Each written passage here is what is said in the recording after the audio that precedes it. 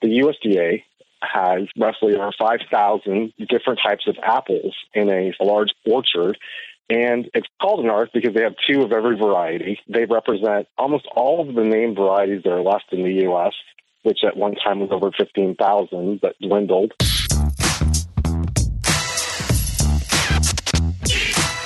Sean Williams from Champaign is on the phone with me here on the podcast. You sort of became interested in what's called the Lost Apple Project, which was started by a former FBI agent. And so you just kind of decided, well, I'm going to see what sort of apples are literally hiding in plain sight on tree branches here in Champaign County. Exactly. I definitely have to say thank you to Sarah Johnson for asking me to write an article about my exploration and my research efforts into the lost fruit trees of Champaign County and the quarterly evening she puts out, Midwest Explorer, because we wouldn't be talking today if it wasn't for her. I had read an article. I've always been fascinated by heirloom varieties of things. I grow heirloom tomatoes and different plants, but I started getting into fruit trees several years ago and had read an article, like you said, about David Besancourt, who was a retired FBI agent who just got that itch and decided to go out and explore what was lost in terms of apple varieties in the Pacific Northwest, in Oregon and Washington State and Western Idaho. And of all things, after he had gotten through pruning a friend's orchard and trying to figure out what apples she actually had. So that raised some curiosity in my mind of asking myself, okay, what's in Champaign County? If you look around the landscape, it doesn't seem like a place that's very conducive to growing apples or pears and fruit trees, or lots of them in orchard-type situations with the landscape covered in corn and soybean these days. But at one time, Champaign County had the second largest orchard in the Midwest. And the Midwest saying like all the way over to Kansas and Colorado, the largest orchard. And it was started by a guy named Matthias Dunlap. He had the idea of following the expansion of the Illinois Central Railroad down to Champaign County, and as a, new horticulturist, decided to start offering different types of fruit trees and shrubs to the growing area of Champaign and Champaign County. And as this area boomed, so did the growth of the railroads that crisscrossed the county from east to west and north to south. The Illinois Central Railroad eventually made its way down to the Gulf of Mexico, and then 2 other railroad lines, with one having a junction in Tolono, made their way east-west. So Dunlap was really a visionary, and he sort of placed his orchard, strategically, at sort of the crossroads of all these railroad lines where the Senator Inn and Orchard Lanes now reside. And that became a point to where different settlers could come pick up trees of a magnificent amount of varieties that were found nowhere else in the Midwest, as he sourced a lot of things from the East Coast. And even just farmers or, people who had small plots of land that they purchased from the railroad. So he was a visionary, and he imported lots of different scions to create many different trees and created the second largest nursery, like I said, in the Midwest, with the first largest nursery actually being in Bloomington Normal, and that was called FK Phoenix Nursery. So believe it or not, the 2 largest Midwest nurseries were located right here in central Illinois. Now, how does this all relate to the Lost Apple Project? Well, towards the 1900s, more like 1901, there was a guy named Benjamin Buckman, and he had the largest collection of apples in the United States at that time, with over 1,000 apples. And he was located in Farmingdale, Illinois, which is a bit southwest of Springfield, Illinois. And at this point in the turn of the century, a lot of these cities were connected now by railroads. Well, Benjamin Buckman had a relationship with a gentleman named George Rudy out in Washington. And the Lost Apple Project had realized that a lot of correspondence was going on between George Rudy and Benjamin Buckman here in Illinois. And they were trading scions and fruit trees and sending varieties back and forth. And so they started looking for apples that were lost in the Pacific Northwest area. And I reached out to them and said, hey, I've got some catalog listings of some other apples, and those apples that you're looking for, they might have made their way around central Illinois. So in my current search of central Illinois, or my searches, I'm constantly looking for apples that they're looking for and trying to find some very specific Illinois apples, if you will, that were developed just here, but were quite outstanding and made their way over to other states like Missouri and Kansas eventually, and possibly even out west to Washington State and Idaho. When, Sean, did you sort of begin this personal quest to look for, I guess, apple trees that people just drive by all the time or walk by all the time? When did this personal quest begin here in Champaign County? Sure. I actually, it began during the pandemic last year. Okay, not that long. Yeah, so not that long ago. Yeah, exactly. And I was always out and about looking through the countryside while I drove for trees and flashes of color that might signify, an apple or a pear tree. But it wasn't until last year that I finally, we see all those horse apples out there. They're called Osage orange, these really big, inedible, bright green fruit that have bumps all over those. Well, you can't eat those, but they're plentiful, and one time they were grown as for hedgerows. They're quite strong trees, and they make for great fence posts. But it was last year that I spotted a pear that was the most peculiar pear I've ever come across. And I stopped and I looked at it, and I picked some pears, and I examined them, and they were the most peculiar pears. And these pears are what set me off on my fruit exploration journey. Sean, did you bite into a pear that you found, that you randomly found? Yes, I did. I bit into this pear, and I thought, wow, this is amazing. Pear is weeks earlier than any other pear that comes into bearing or harvest time here in Champaign. And also, it had a very diminished size. It was small, compared to, those grocery store varieties like Bartlett or Anjou. It was very different. And so I bit into it. It has great sugars, great flavor. And I thought, okay, this is really odd. This is a very old pear tree bearing these very small pears. And at a very early date, this doesn't add up. Why is this tree here? How did it get here? And what is this pear? And those are all questions I started asking myself. I imagine you probably don't tell too many people where this particular pear tree is, but what did you discover about that variety of pear? Well, I knew the pear tree was old, so what I needed to do was figure out what kind of pears were sold in Champaign County. And to do that, I needed to really figure out what kind of nurseries or orchards existed here. And all of my internet searches always brought up this name, Dunlap, and the Senator Inn, or the rural home, as Dunlap had named his farm and homestead here in what is now Savoy. I thought, okay, I need to figure out what this guy offered, because this tree is really old, and it seems like he was the only source of trees in the area, besides the nursery I aforementioned in Bloomington. And so finding what he offered was going to unlock the mystery of what this pear I was biting into was. And that took a lot of sleuthing. But eventually, I was able to uncover his complete orchard listings from the late 1850s into the 1860s. And what I found was this listing of pears, and I sent you a scan of that earlier. I found a listing of trees from his catalog in the pear section. And that pear section told me, okay, these were all the pears that he offered. And he masterfully put what time of year they came into fruiting and harvest, and if they were a summer pear, they were a winter pear. Well, through a process of elimination and some very old books called the Pears of New York, I was able to deduce that this pear that I was actually eating was called Dearborn Seedling. And this pear was actually from Massachusetts and was held in high regard in the United States as being a very, very good early eating dessert pear, but also something that was easy for farmers and homesteaders to grow.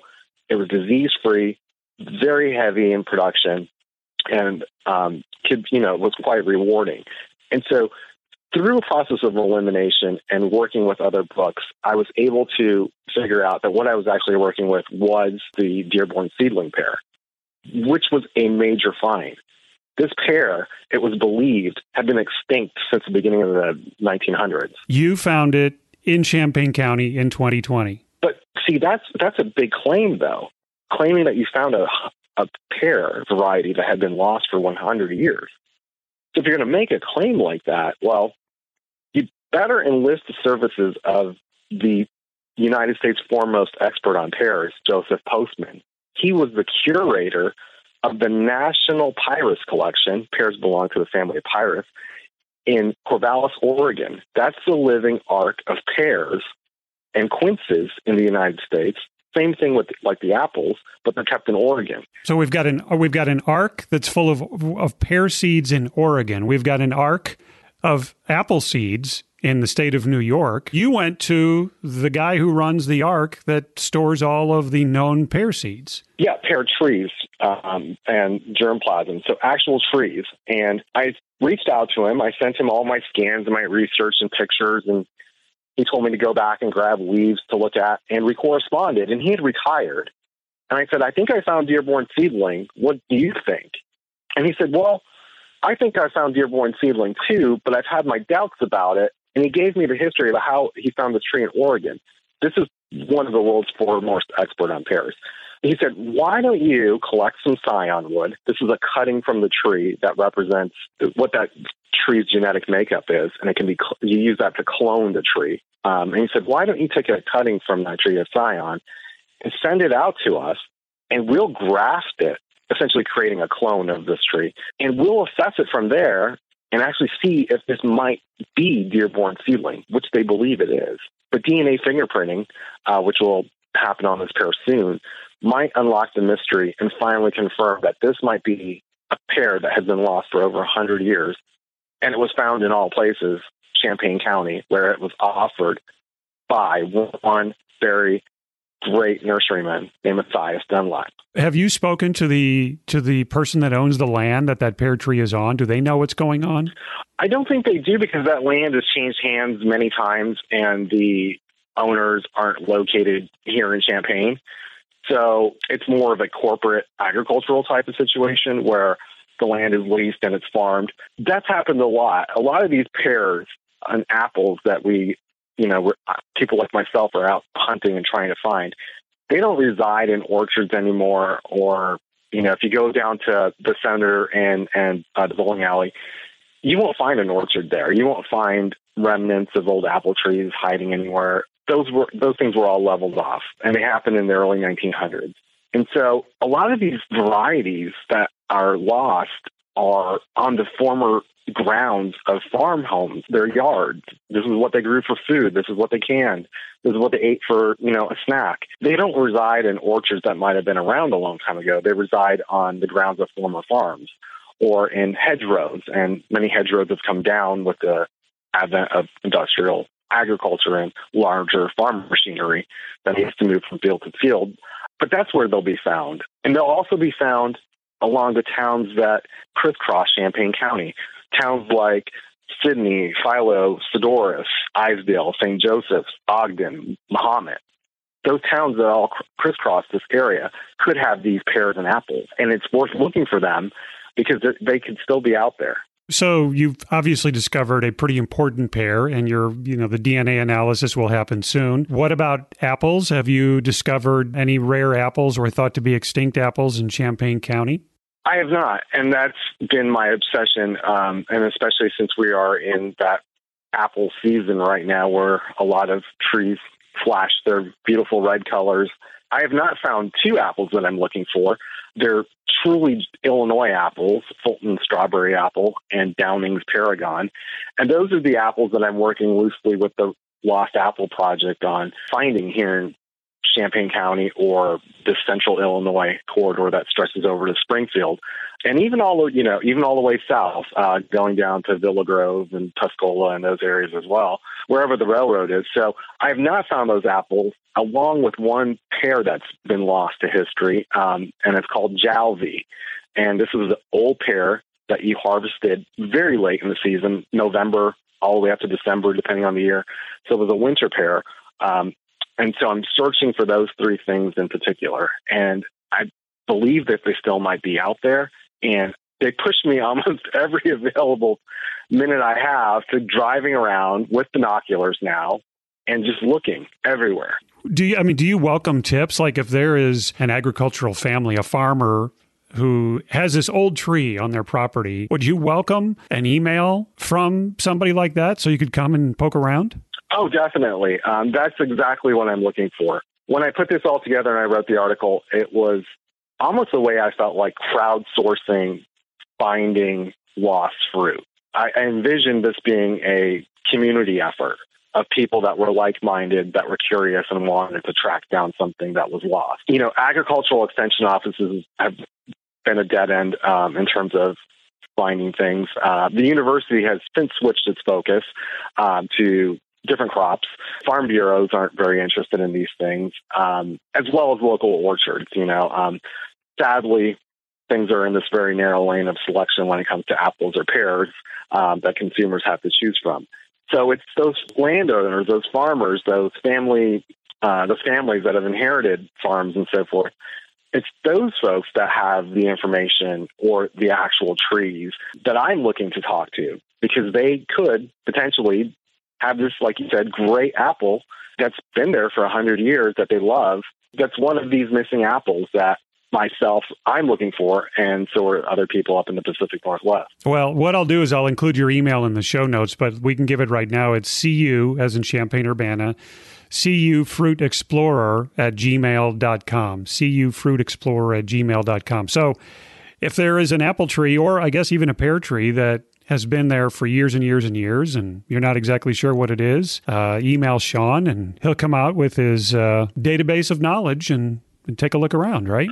Yeah, I love to examine old trees, and old apple trees and pear trees are monsters. So they're not, when we go to the store or we go to the nursery today and we buy a tree, that the apple or pear tree might get to about 14, 15, 20 feet. These old guys, they're monsters. They're 50 feet, sometimes big, and the spread is enormous. They can live well over 100 years, and so this is not going to be one of those small trees that you spot. It's going to be a very large specimen. But Joseph Postman, the guy I spoke of a little bit earlier, who's the former curator of the National Pear Collection out in Oregon, he said something very interesting. He said, yesterday's genetics could hold the answers to future problems. And so if we are plagued by some type of bad disease that will hit apples or pears and things like that, some of these older things that have been forgotten about, these varieties, they might hold the genetic resistance to what is being faced in the future and can be used for breeding and creating new varieties that are tolerant of maybe climate change or disease pressure. And so it's very important, not only from the romantic side point of finding these old things, but from the future survival of things, to have as much genetic information as we can on hand, because they might solve some of our future problems that we have not encountered yet. So I got to ask this question. I mean, you've become an apple and pear expert. When you go to the grocery, obviously these are mass-produced, modified fruits and vegetables that we have there. But do you have a favorite apple? To answer your question, yes. I would probably say that it's American Golden Russet or Ashmead's Kernel, which is also a russet. So I have this love of russeted apples, and that's also what drove my journey into seeking out old fruit trees or grafting them and growing my own personal collection. It's because in the United States and around the world, there's been this training of the consumer that apples should be red and they should have stripes on them, be crunchy and crisp with a little bit of sweetness. And if you're ever going to buy an apple that's not red or pink, then it should only be Granny Smith or Golden Delicious as the other two colors. And you'll notice that in the grocery store, or there's a new one called Opal. But they've done a very good job of narrowing the lane in which consumers buy things, and they've trained them very well.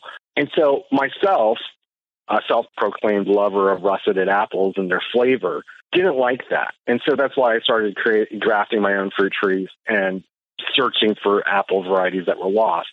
Because the flavors that you get from the grocery store represent a very small snapshot of the flavors you could experience if you had the opportunity to taste different kinds of apples. There are apples that taste like vanilla ice cream. There's apples that taste like bubble gum, which a friend of mine just found. Really interesting flavors out there. But you'll never get that at the grocery store, and you'll never find that at, most mainstream orchards. You really have to seek those things out. And it's unfortunate that things have gone that way with industrial agriculture. But it's not just apples. Pears, there's only 3 varieties you really see: Bartlett, Bosc, and Anjou. There are amazing pears out there. There are apples that have red flesh. There are pears that have red flesh. And the flavors are really tantalizing. So in seeking out old varieties, or trying to figure out what are those flavors I haven't tasted, that can lead to a natural curiosity of discovery, whether it's searching for old fruit trees or searching for orchards that grow these things. And there are some, there was an orchard, I think, in Monticello called Wolf's Orchard, I believe it was. Yeah, and that they're no longer selling. I think a couple of years ago they stopped selling. Yeah, there's a guy who leased their orchard. His name is John Williams. He also works at Sola Gradia Farm in Urbana. And so he leased their orchard with the idea of creating an apple CSA. You would be able to, that's called community-supported agriculture. You would be able to get so many apples a season and pick from different varieties. So he leased Wolf Orchard, but it's been a pretty bad year in terms of disease. And so he had some problems with that. And then the year before has also been very difficult. So that orchard is somewhat still going, but I would say that they probably had the most amount of local selection, if you will, of different kinds of apples that you don't find at the grocery store. Why all this is super important is that I want you to realize one thing from this conversation, if you take anything away, is that when Matthias Dunlap was offering apples for sale in central Illinois, there were probably over 17,000 different varieties of apples at that time. Now, in terms of apples in the United States, that if you wanted to get a tree and found someone to, graft that tree and give it to you, you probably only have about 4,000 to 5,000 to choose from. So 66% of the varieties you have to choose from are gone. They're extinct. And so, that says a lot about industrial agriculture and the way things have gone in the progression of agriculture in the United States. And that's why it's important to preserve what still might be out there, because there aren't that many things left to be found. And it takes, it's going to take a lot of people to try to find them. But we'll never recover that 66% that's been lost to just being plowed under or obscurity. That will never come back. I know that there was a university that worked with an apple grower, manufacturer a few years back to create the Cosmic Crisp. I'm sure you heard of that one. Yes. Yeah. And I don't, the problem is I remember seeing it in stores here in Champaign, and maybe it's still there, but it was really expensive. And I tried one, and I thought, yeah, this is fine. It's not worth the price, though. Which is, I believe, led by Washington State University, and has a multi-million, tens of millions of dollars of marketing behind it, because everyone wants the next Honeycrisp. And so it's an expensive apple. You have to be licensed by the university. You have to be a licensed orchard. They can only sell them in certain stores. That says a lot about the way things are going. Creating that next Honeycrisp apple, that next big thing that people are just going to say, I love Cosmic Crisp. So there's a lot of money behind these things. But I think what people might have forgotten was, in the 1950s, 60s, 70s, the University of Illinois, even before that, used to be a center of apple breeding. Really outstanding breeding was going on here in Champaign. Even where, that place they call it Orchard Downs, the student housing, that used to be a giant apple orchard. And then it moved over to where the Meijer is on Windsor, and there's Meadowbrook Park. There's like some old creepy apples in there. Well, that's where the breeding happened, off of Windsor and Philo Road.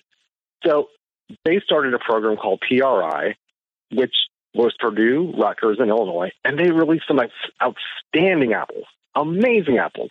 And a lot of people, I think, forget about those apples, but they are local. They are great. People love them all across the U.S. and even the world.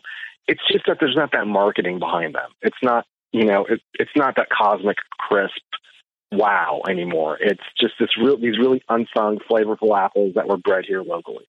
where in this country could I go if I'm on vacation? I, load up the family in the RV because everybody's got RVs and campers thanks to the pandemic, and you want to go to someplace and enjoy just a huge variety of apples right off the tree. I would go to a place in Ohio, and it's called Hocking Hills. It's like a cabin rental place, but he also has acres and acres and acres of trees in Ohio. He's a super nice guy who has a fascination and love of apples, especially red-fleshed apples. Apples that when you bite into them are red as a Ferrari. But he has a massive selection. I would say he has over 1,000 different apples. And he has a U-pick place. So you can go there, pick apples from all different types of trees. I think it would probably be about maybe a 5.5 hour, 6 hour drive. See some fall foliage, go pick some apples. But I would say he had the largest collection. Now, in Wisconsin, there are a few places that also have a great selection of apples that you don't have to go that far for. So I would probably, tell you to venture out of state. That's not to say there's not some great apples here. I just don't know of any places that have the selection of, the orchard in Wisconsin and also Ohio. Well, we'll do some digging and include some links in the show notes of this episode. Hey, Sean, thanks so much for hopping on the podcast with me. I appreciate it. Happy hunting for those apples and pears. Thanks so much. I appreciate it. Hey, if you just found this podcast and you're listening in an app, please touch the follow or subscribe button so future episodes come down automatically. And if your podcast app offers a way to leave a review, I'd appreciate a rating and a comment. To reach me, email steve@holstein.co or use the contact form at the website holstein.co. I'm Steve. This was the Holstein & Company podcast. Thanks for listening. Have a great week, and I will see you around town.